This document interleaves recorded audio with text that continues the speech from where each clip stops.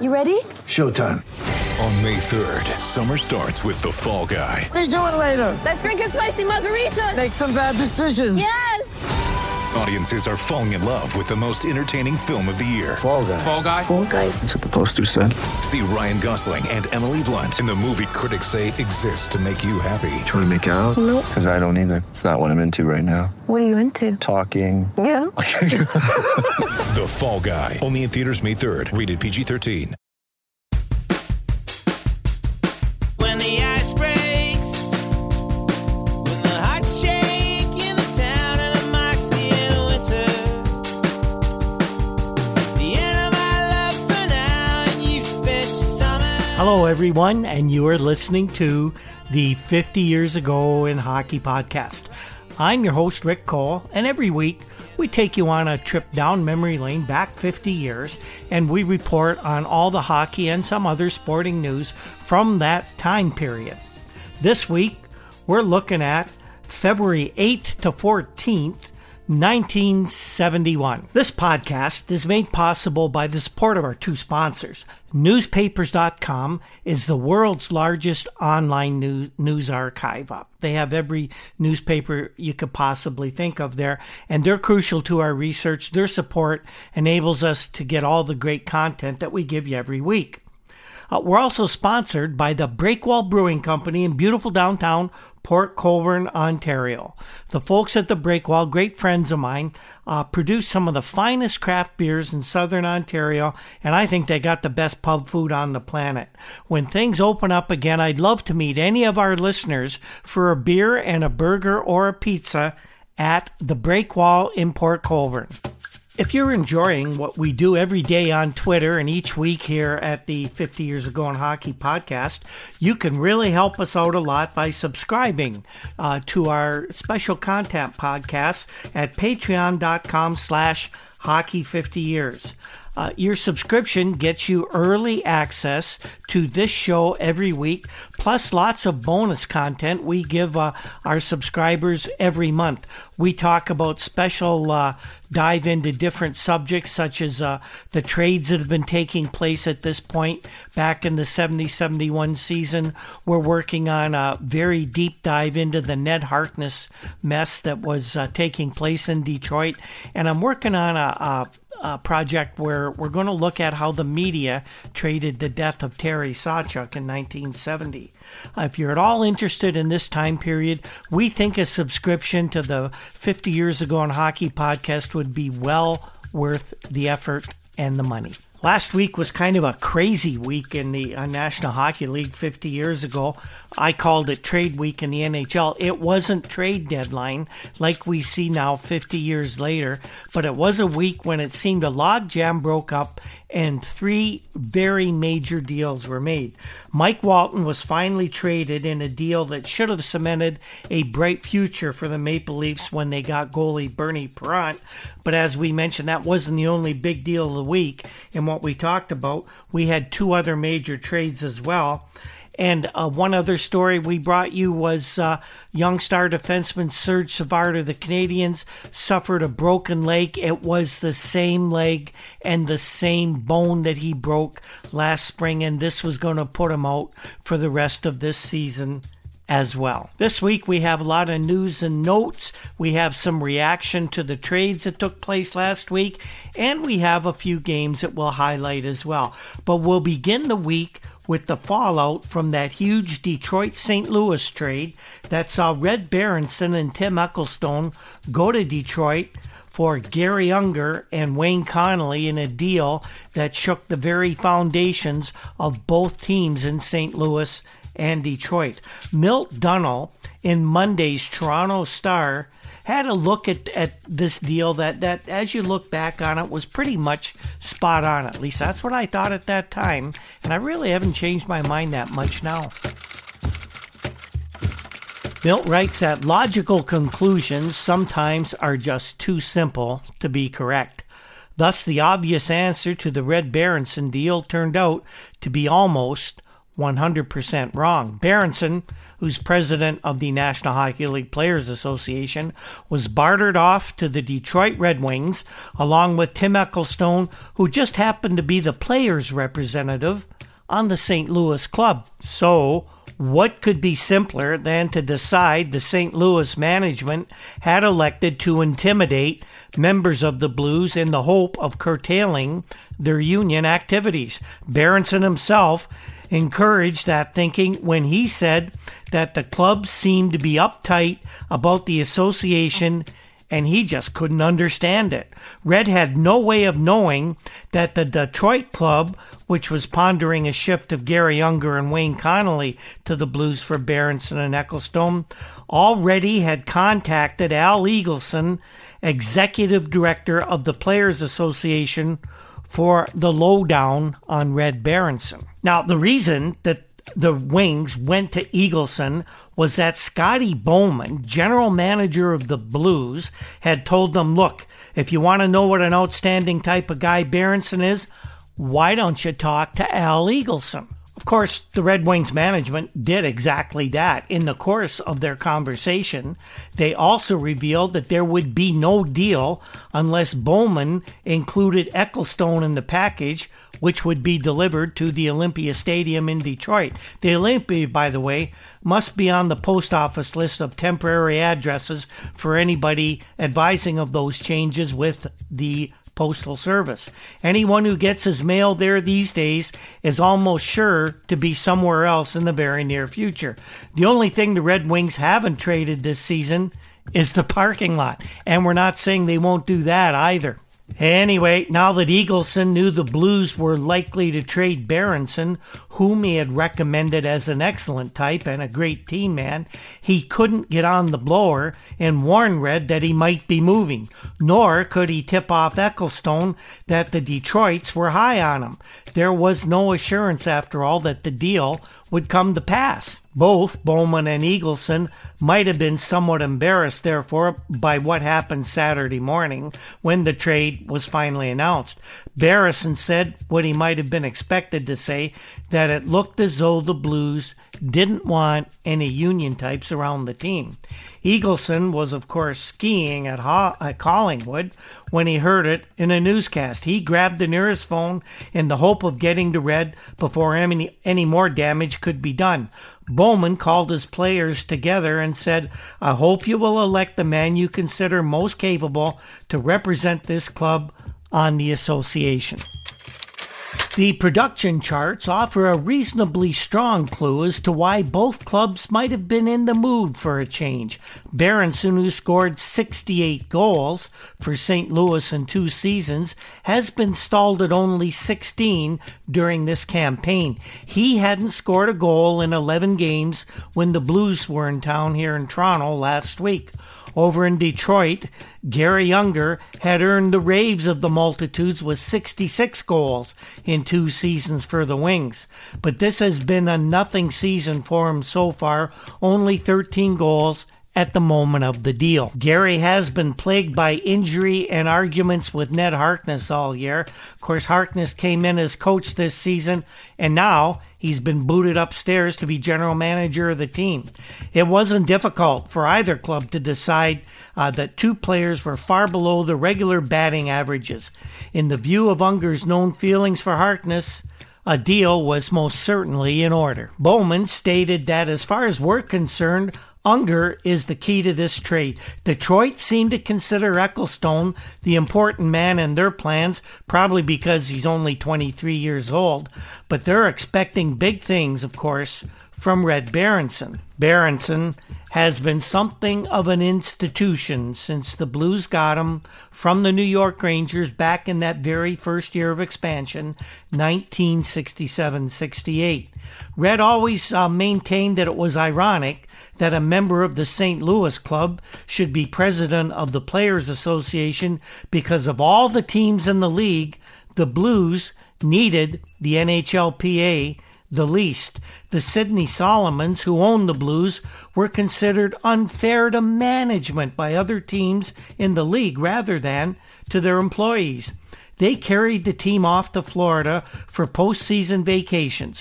When Berenson scored 6 goals against the Philadelphia, who was a favorite foe for the Blues, by the way, in one game, the Solomons gave him a brand new station wagon. Instead of cherishing it until the wheels fell off, though, Red sold it to Blues broadcaster Dan Kelly. That could have been when the chill set in. Bowman says not at all. Red was the businessman, and we're in business too, though.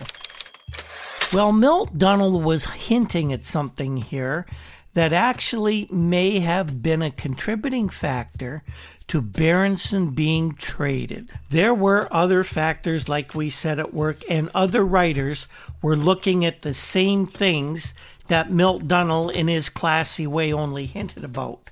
Hal Sigurdsson, the Vancouver Sun, had a theory going on that he talked about, and when you look at everything and you listen to how, or you consider how NHL owners deal with players, this might be pretty close to the truth. Sigurdsson wrote that one theory is that Red Berenson was rousted out of St. Louis because of his union work, but a new theory is that the high-scoring forward was dealt to the Detroit Red Wings because he was an indiscreet car salesman.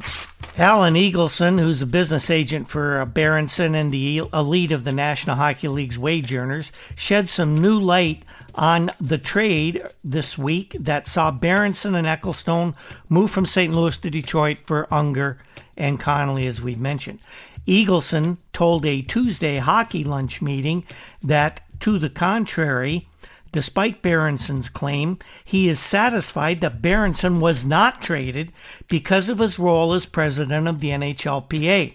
Eagleson said he based his opinion on personal talks he had with management of the Blues. Eagleson said the trade was made as part of a business arrangement, but that Berenson's association with the association probably was a motivating factor. Eagleson said Red is always prepared to stick his neck out for a journeyman hockey player because he suffered from the system himself in both Montreal and New York. Eagleson said Berenson fell from favor with the St. Louis Brass because he sold a station wagon to Blues broadcaster Dan Kelly, and it was the same station wagon that the Grateful Blues gave him for scoring 6 goals against the Flyers in a game a couple years ago. Mr. Solomon, that's Sid Solomon III, apparently didn't like to see his gift in the parking lot every day being driven by someone else, much less someone else particularly related to Red Berenson. This takes us to Ted Blackman of the Montreal Gazette, their often controversial columnist. He's fairly new to the Gazette, and it appears that Ted's trying to make a name for himself with a lot of what he writes, and sometimes people feel he's a little fast and loose with the facts, but he did put this in print, and we'll report it to you. He said that the equity in the Detroit-St. Louis swap convinces him that Berenson was not traded only to satisfy Sid Solomon's pique about the car. Nevertheless, Berenson's days in St. Louis were numbered, and the Blues slump of late accelerated the deal rather than delayed it at all. Here is the dope on the Berenson-Solomon affair, according to Ted Blackman. As head of the Players Union, Berenson was deeply involved in negotiating the sale of merchandising rights to the Licensing Corporation of America. Another party was interested in these rights, National Hockey League, or NHL Services, which is an offshoot of the National Hockey League, and it's run, of course, by the league owners. Sidney Solomon III is one of those National Hockey League owners. Therefore, the deal was completed. Sidney Solomon III suggested to Berenson that the players and owners join forces rather than involve a third party. This way, both sides would retain most of the dough. Berenson wanted a 50-50 split with the owners. Solomon said he convinced his fellow owners on that proposition. Well, SS3 managed to sell the idea to his ownership colleagues after a lot of debate, and he returned home to deliver the good news to Berenson. But he was furious to learn the players had taken the owner's 50-50 split proposition and used it as leverage to bump up the offer from Licensing Corporation of America. Solomon felt taken and reported the outcome to his fellow owners with considerable embarrassment about the double cross. Here is what Red Berenson told Ted Blackman. I understand management throughout the league is very upset at some of the things we, the players, have done recently. Upset was an understatement. It got Red traded. Staying with the St. Louis Blues, a lot of news out of St. Louis these days. The next shoe to drop in the St. Louis arena saw Al Arbour removed, or he removed himself, if you believe the reports, as coach of the Blues, and he returned to the ice as an active player and team captain. Of course, he took that over with the departure of Red Berenson.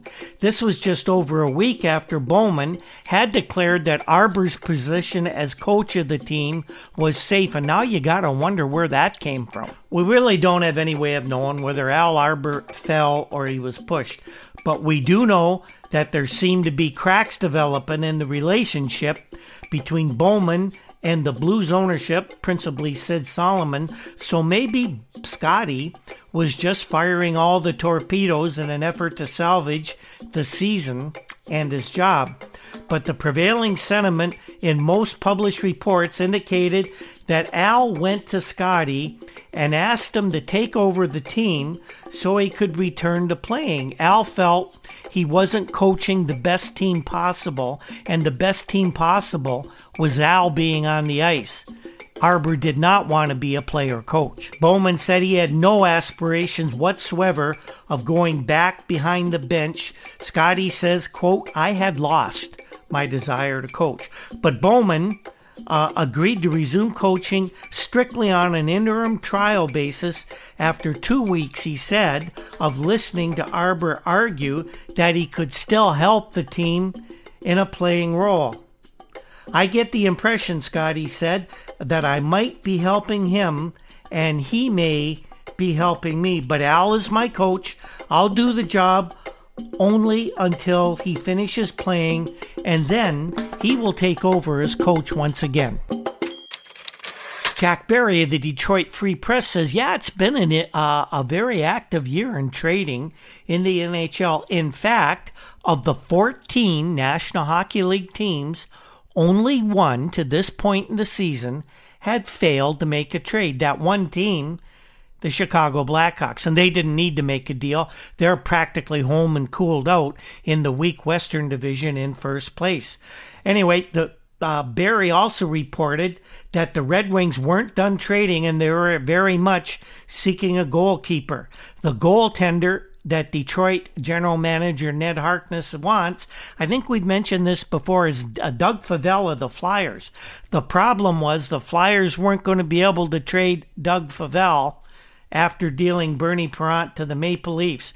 Barry says that the Red Wings, the Flyers, and the Rangers had worked out a three-way deal that would have sent Favell to Detroit, but that Harkness says he backed out of the trade because he felt Philadelphia GM Keith Allen was dealing in bad faith.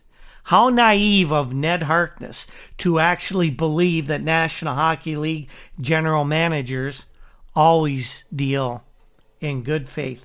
Ned, there's no honor among thieves, and these guys will rob you blind if you give them the chance. Minnesota North Stars made a rather curious announcement this week. They said that Tommy Williams was off the team and they're going to trade him as soon as possible.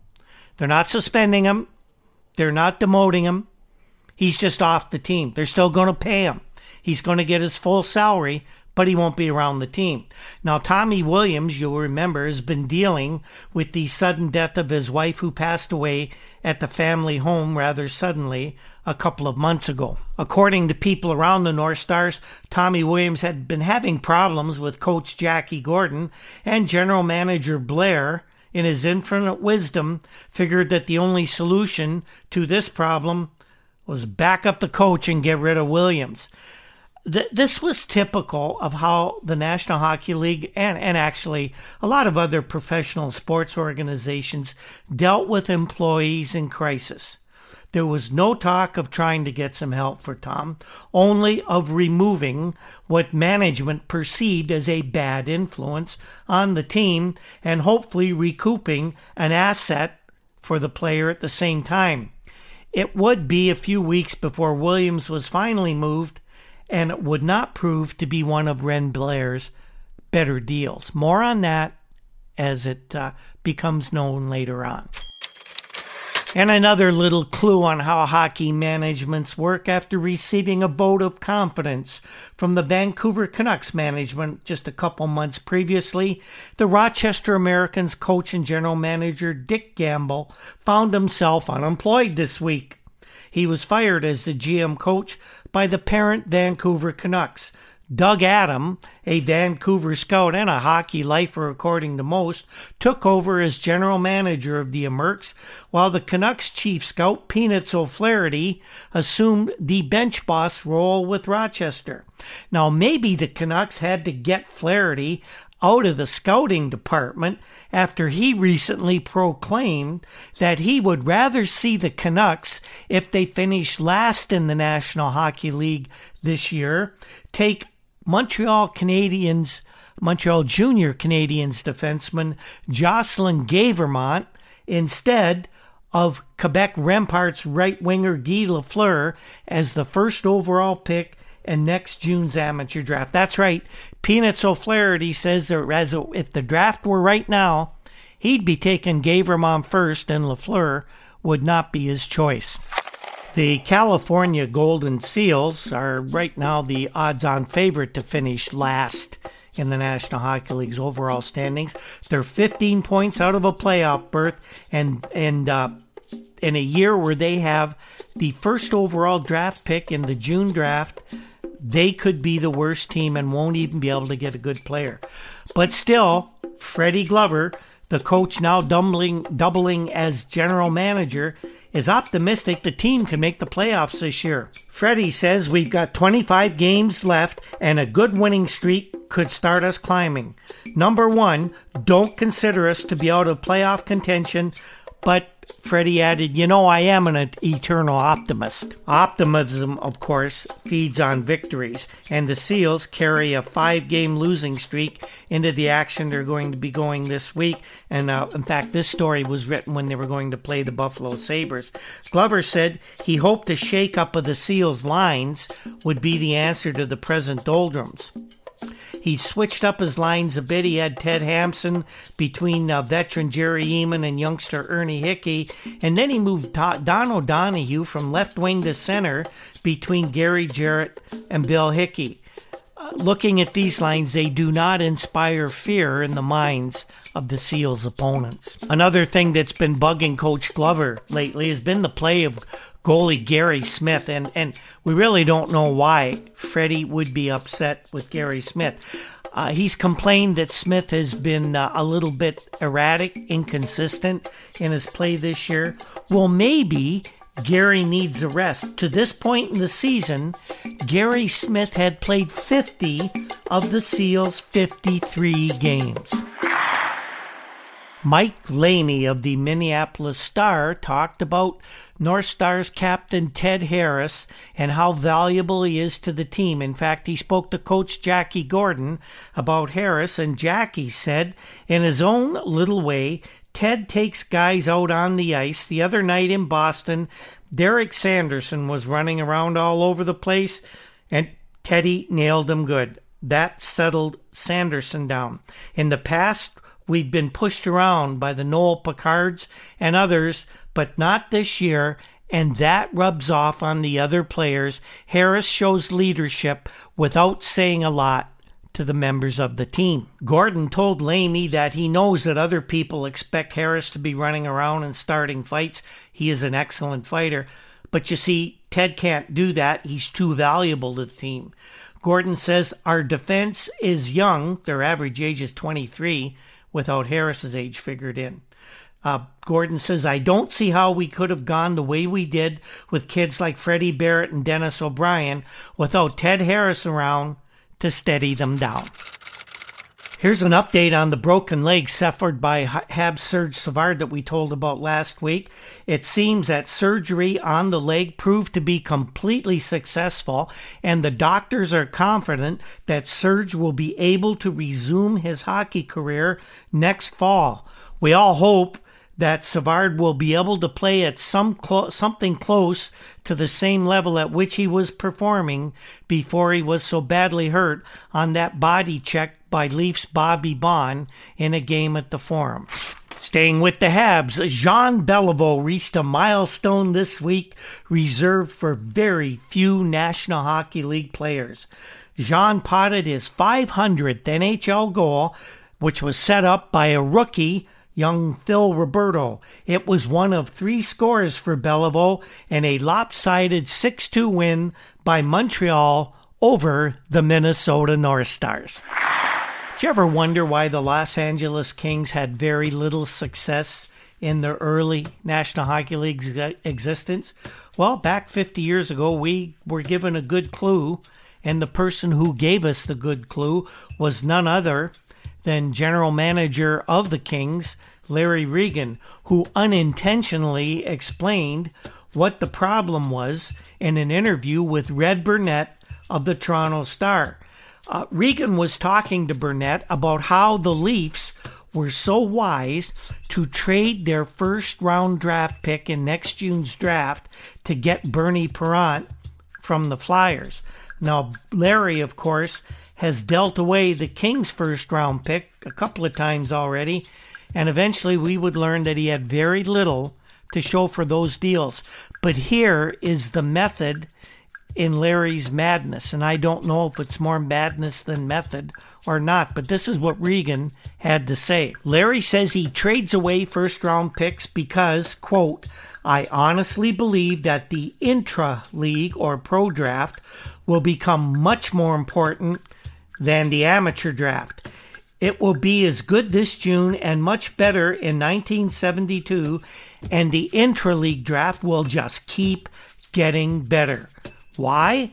Well, teams like Boston, New York, Montreal, Chicago, and the other established clubs will be unable to protect all their good players at the intra-league draft. This means that we'll be able to draft players who have established their ability to play in the National Hockey League.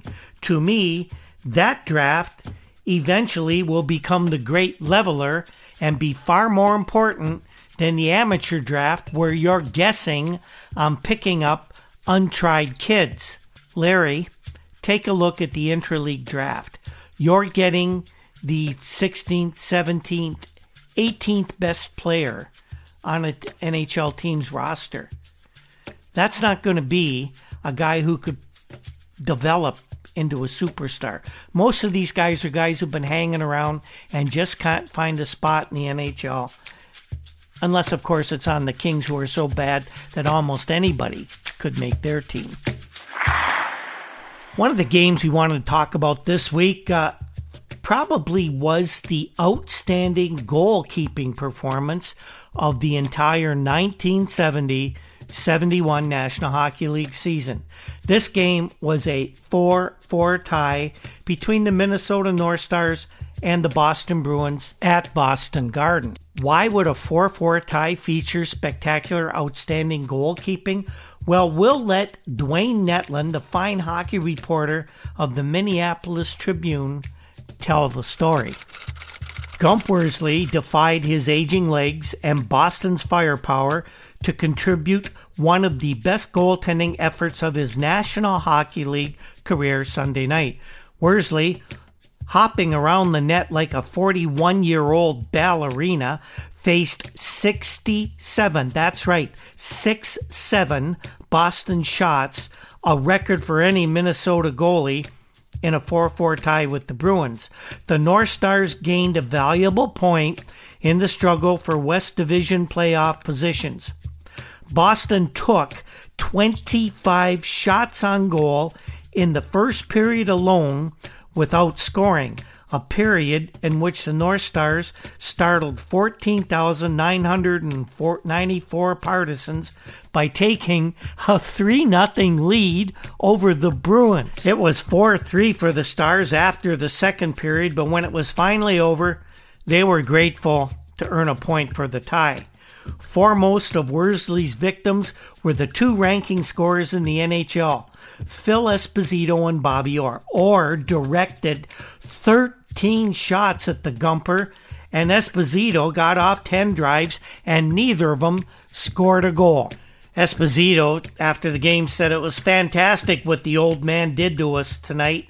Without his goaltending, the score would have been 10-4. I was there, I saw it, but I can't believe some of the saves he made. That's vintage Phil Esposito. Phil spoke from the heart, and he was dead on in this case. Phil was a little miffed over losing a goal at 13:24 of that wild first period. The red light went on after he took a shot on goal, but the North Stars complained to referee Art Skov that the puck did not cross the goal line. Skov skated over to the goal judge, Eddie Sanford, and said, "Can you swear you saw the puck in the net?" Sanford shook his head.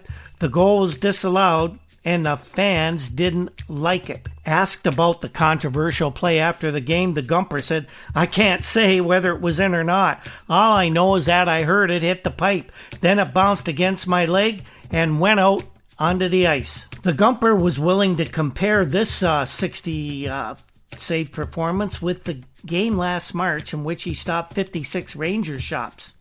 Gump says the games were actually pretty much alike, except that we won the New York game 4-2. But this was a big point for us tonight. Worsley said that not many teams go into Boston Garden and take any points out with them, so this was a big one. There was absolutely no way that Worsley could be faulted for any of Boston's 4 goals, but Gump expressed self-criticism over the first one, which was scored by Don Marcotte at 13:36 of the first. "I tried to steer the puck away," he explained. "It jumped over my stick and into the net. That put them on fire, and I knew that it would, but bad goals usually do that for a team." That score brought the Bruins to within 3-1. The North Stars already had their 3-0 lead at that point, but Lou Nanne converted a pass from Jude Drouin as Drouin was fighting off Bobby Orr's check, and Minnesota had the 4-1 lead at the 15:20 mark. Coach Jackie Gordon said, "If we could have taken that lead into the third period, I think we could have held on for the win, but the Boston goal in the last minute of the second period is what really hurt us and got them going." The Bruins cut the Minnesota lead to 4-3 in the second minute of the third period when Orr passed to Kenny Hodge and Hodge beat Worsley. The Bruins tied it at 13-15 when Johnny Busick scored on a rebound when the North Stars were unable to clear the puck from in front of their own net.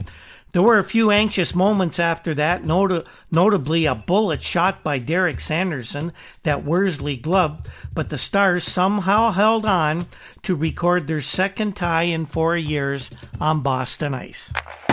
Bruins coach Tom Johnson said that being 3 goals down against a hot goaltender is no bargain, and the way things turned out, it was a big point for the North Stars, but also a big point for the Bruins.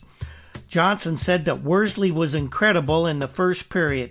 Consider this for a moment: 25 shots saved, and most of them, as Esposito and Orr observed, were missiles fired from close range. What we found out after the game was that the Gump had actually virtually volunteered, to play the game against Boston. Worsley knew that Jackie Gordon, the coach, wanted to use Gilles Gilbert Saturday night against Chicago, and by playing himself against the Bruins, Worsley set up the Minnesota goaltending rotation for the rest of the week. After the game, Gump, always ready with a quip, said, "I'm ready to play another one." Next week, that is. Our next game was a critical matchup between the Bruins and the Rangers. New York needed this game to pull within 5 points of first place Boston, but on this night, it wasn't to be. The Bruins took a 9-point lead over the Rangers with a convincing 6-2 blitzing of New York, and Tom Fitzgerald of the Boston Globe had the report on this one. The Bruins came close to clinching the title of the National Hockey League East last night at the Garden as they accelerated for another strong finish to smite the Rangers 6-3. It would be hard to convince any of the constantly excited onlookers in the place for the rest of the season that something of a National Hockey League title isn't simply a formality. In fact, the biggest problem the Boston fans would have had this evening was figuring out who their 3-star listing might be, because there were plenty of candidates. High among them was Wayne Cashman, the working man of the league's top scoring line with Phil Esposito and Ken Hodge. It was Cash who scored the actual game winner at 6:05 in the third period after a typical for him digging effort in the corner. Wayne said, "That's the kind of goal I have to get. I'm not one of your fancy stick handlers. I have to just use the body and muck around it back in those corners, and that's exactly what I did." And just for good measure, Cash pulled it out of reach with a scaler into the empty net with 29 seconds left in the game. Bobby Orr boosted the total with a dazzling finish on a high backhand flip with just 12 seconds to go as well. Another one of the star candidates in this one was right winger Kenny Hodge, known as a goal scorer. Well, Kenny in this game racked up 5 assists, and that equaled a club record for the Bruins. In addition to Cashman and Orr, the other Boston scorers in this vital success were Phil Esposito with his 46th of the season, and Johnny Busick, who got the 3-3 tire with his 34th of the year on a power play. Both of these goals came in the second period. A curious stat from this game is that the Rangers actually outshot the Bruins 43-39, which is a rarity for an opponent in Boston Garden, and that, of course, brings up the subject of another fellow who could have been one of the 3 stars, goalie Eddie Johnston. Cashman said Eddie Johnson was super, just super. He was outstanding, and without a few key saves early in the game, we could have been out of this one pretty quickly. Johnson was strong and alert in gaining his 18th win of the season, and he now has 2 wins and a tie against the Rangers. Johnson had one of his most significant crises very early while the Bruins were leading 1-0, and it came on a weird development as Orr lost the puck to forechecking Bruce McGregor halfway inside the Boston zone. This gave McGregor a clear break-in on goal on Johnson, but Johnson made the save. Eddie said afterwards that Bruce tried to outguess me. He was thinking about getting it up high on me, and I was able to take another step out to block the shot. Eddie had some other good stops as well during the game, including a couple of good tries by Dave Ballone and Billy Fairburn on a power play after the big Cashman goal. Hodge, with his 5 assists, he seemed to be all over the ice right from the start of the game, using his size to advantage and dogging the puck zealously at every opportunity. Something Ken has been accused of not doing in the past. He's doing it all the time these days. He was a key in the build-up to Orr's first goal, which came in only 32 seconds of play in the first period. Hodge told Tom Fitzgerald, "We had a lot of shots early. Espy had one shot that Villamir kicked out. There was another by Bobby, and the goalie stopped that one too.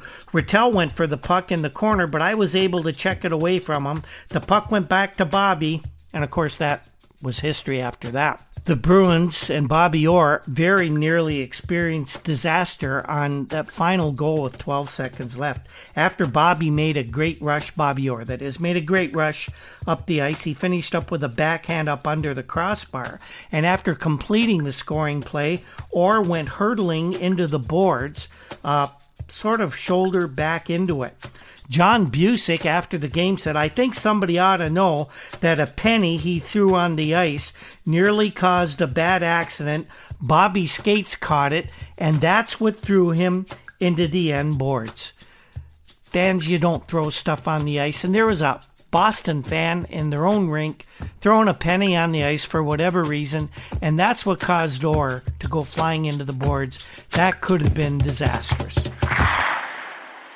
Our final game of the week is kind of an example of how the Maple Leafs have improved over the course of the 70-71 season. It was a Thursday night game in Chicago, and the Leafs took a grinding 3-2 win over the Hawks, a game in which coach John McClellan said cemented the Leafs' playoff aspirations, and Rex McLeod of the Globe and Mail had the report for us. 4 games in 5 nights is hardly an invigorating schedule, even by the National Hockey League's demanding standards, but the Toronto Maple Leafs have thrived on it this week. They looked weary or careful throughout much of last night's game in Chicago, but they rallied for 2 goals in the final 10 minutes for a 3-2 win over the very surprised Chicago Blackhawks. Defenseman Mike Pelech scored the winning goal with fewer than 4 minutes left in the contest. It shocked a crowd estimated at 20,000 into disbelieving silence. Many of them had come prepared to see Bobby Hull become the second highest goal scorer in National Hockey League history. Hull, however, was hampered by a bruised hip and was compelled to navigate with exceptional care, and that isn't Hull's style. Anybody who watches him knows that. He had 4 shots on goal, but few of them were dangerous by Bobby Hull's lofty standards. Bobby's NHL total for goals right now is 544, tied with Maurice Richard for number 2 on the all-time list. Only Gord Howe has scored more. Bobby's younger brother Dennis, who is not threatening any NHL records, kept the Hull family on the spotlight, though. He scored Chicago's 2 goals to raise his total for the schedule to 28 this year, a career year for young Dennis, still playing in the shadow of older brother Bobby. Paul Henderson scored a power play goal for the Leafs late in the first period. It was his 23rd of the year. Brian Spencer, with number 9 for him, tied the score at 2-2 for the Leafs halfway through the final frame, and Pelech came through, as we mentioned, with the winner. The Leafs, who had an unimpressive road record throughout most of the season, have become unusually successful in their recent adventures away from Maple Leaf Gardens. In their past 4 road games, they've won 3 and tied 1 for 7 points out of a possible 8, and they also stretched their undefeated streak at this point in the season to 6 games. The Blackhawks looked like the more robust and energetic team through most of the game, but the Leafs, sometimes actually through design, sometimes through accident, kept the Hawks confused in front of the Toronto net. Bernie Parent, making his second start in goal for Toronto, played another competent game in goal. He needed to be exceptionally vigilant at all times because the Leafs had trouble controlling the puck in their own zone. "We finally got a few breaks," said Leafs Vice President King Clancy. Hawks coach Billy Ray said, "We gave away 3 easy goals, and that was the story of this game." The Hawks have been hit hard by injuries over the past few weeks, and they added another when center Pitt Martin was hurt in the 3rd period after what seemed to be a very casual collision with Brian Spencer. Martin was carried off the ice on a stretcher and was taken to hospital for examination. He never did lose consciousness. He was conscious at all time. Martin said, "I don't think I was hit. I twisted as I fell, and I thought I felt something go, but it seemed to slip back in place while I was lying there on the ice. So it looked a lot worse than it actually was." Nonetheless, Pitt was examined by the Hawks club doctor, who said that he suspected a contusion of the cartilage in the vicinity of the 7th rib. Parent made probably the save of the game, one of the best a lot of observers had seen this season, when he stopped Stan Mikita on a breakaway. Makita sashayed in all alone from the blue line in. He gave Perrant the double shift, double whammy, and a few other tricks that Stan has in his extensive repertoire, but Bernie followed him through the contortions and stopped them cold. That seemed to give the momentum back to the Maple Leafs. It was a tired Toronto team, fourth game in 5 nights, but they played it smart, they played it conservative, and they leaned on some very, very solid goalkeeping from Bernie Perrant, and this was a perfect example of how the Maple Leaf season has gone this year and how they could have some success once they get to the Stanley Cup playoffs. And so that is our show this week, everyone. And what did we learn this time around? Well, we learned a little more background about why the Blues were anxious to give away, well, not give away, they made a good deal, but they still traded their inspirational leader, Red Berenson. Maybe we know why now. We also got to know a bit about why the North Stars feel Ted Harris is the most valuable player on this team and why Tommy Williams is not. And we found that despite efforts by Ranger General Manager Emil Francis to close the gap between his team and the Boston Bruins, the Rangers still have a ways to go. Here are some of the stories we're working on for next week. I hope we'll have a profile of Maple Leafs legend George Armstrong. Now, 50 years later, George recently passed away, but this week, 50 years ago, or next week, 50 years ago, the great Red Burnett of the Toronto Star had a profile of George, and we'll bring that to you. We'll have a look at the Quebec Pee Wee Hockey Tournament as it was in 1971. And another thing we're going to look at is we're going to learn how the Higgins goalie masks are made, and that will be from Ernie Higgins himself. And of course, we'll have much more. Our 50 Years Ago in Hockey podcast is produced by Andy Cole. Andy's a true pro. We can't thank him enough for everything he does. He puts in a lot of hard work into this. Andy will produce a podcast professionally for you. If you're interested in putting something together, get a hold of me and I'll put you in contact with Andy. Hopefully you guys can work something out. Very popular Juno-nominated Toronto indie rock group, the Rural Alberta Advantage, gives us our intro and exit music. They put on a great live show. Once things loosen up and we get back to having concerts, you got to take in one of their performances. Other musical pieces and sound effects in the podcast are by Andy Cole as well. As we mentioned off the top, thanks to newspapers.com and the Toronto Star and the Toronto Globe and Mail, that's where a lot of our research comes from, and without their help, we'd never get this done.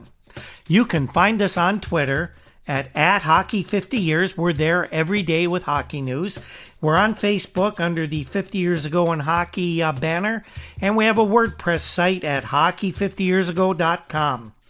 You can subscribe to the podcast and all our special content at patreon.com/hockey50years.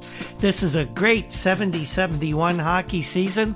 We're going to be with you right through to the Stanley Cup. And on that note, we will see you next time.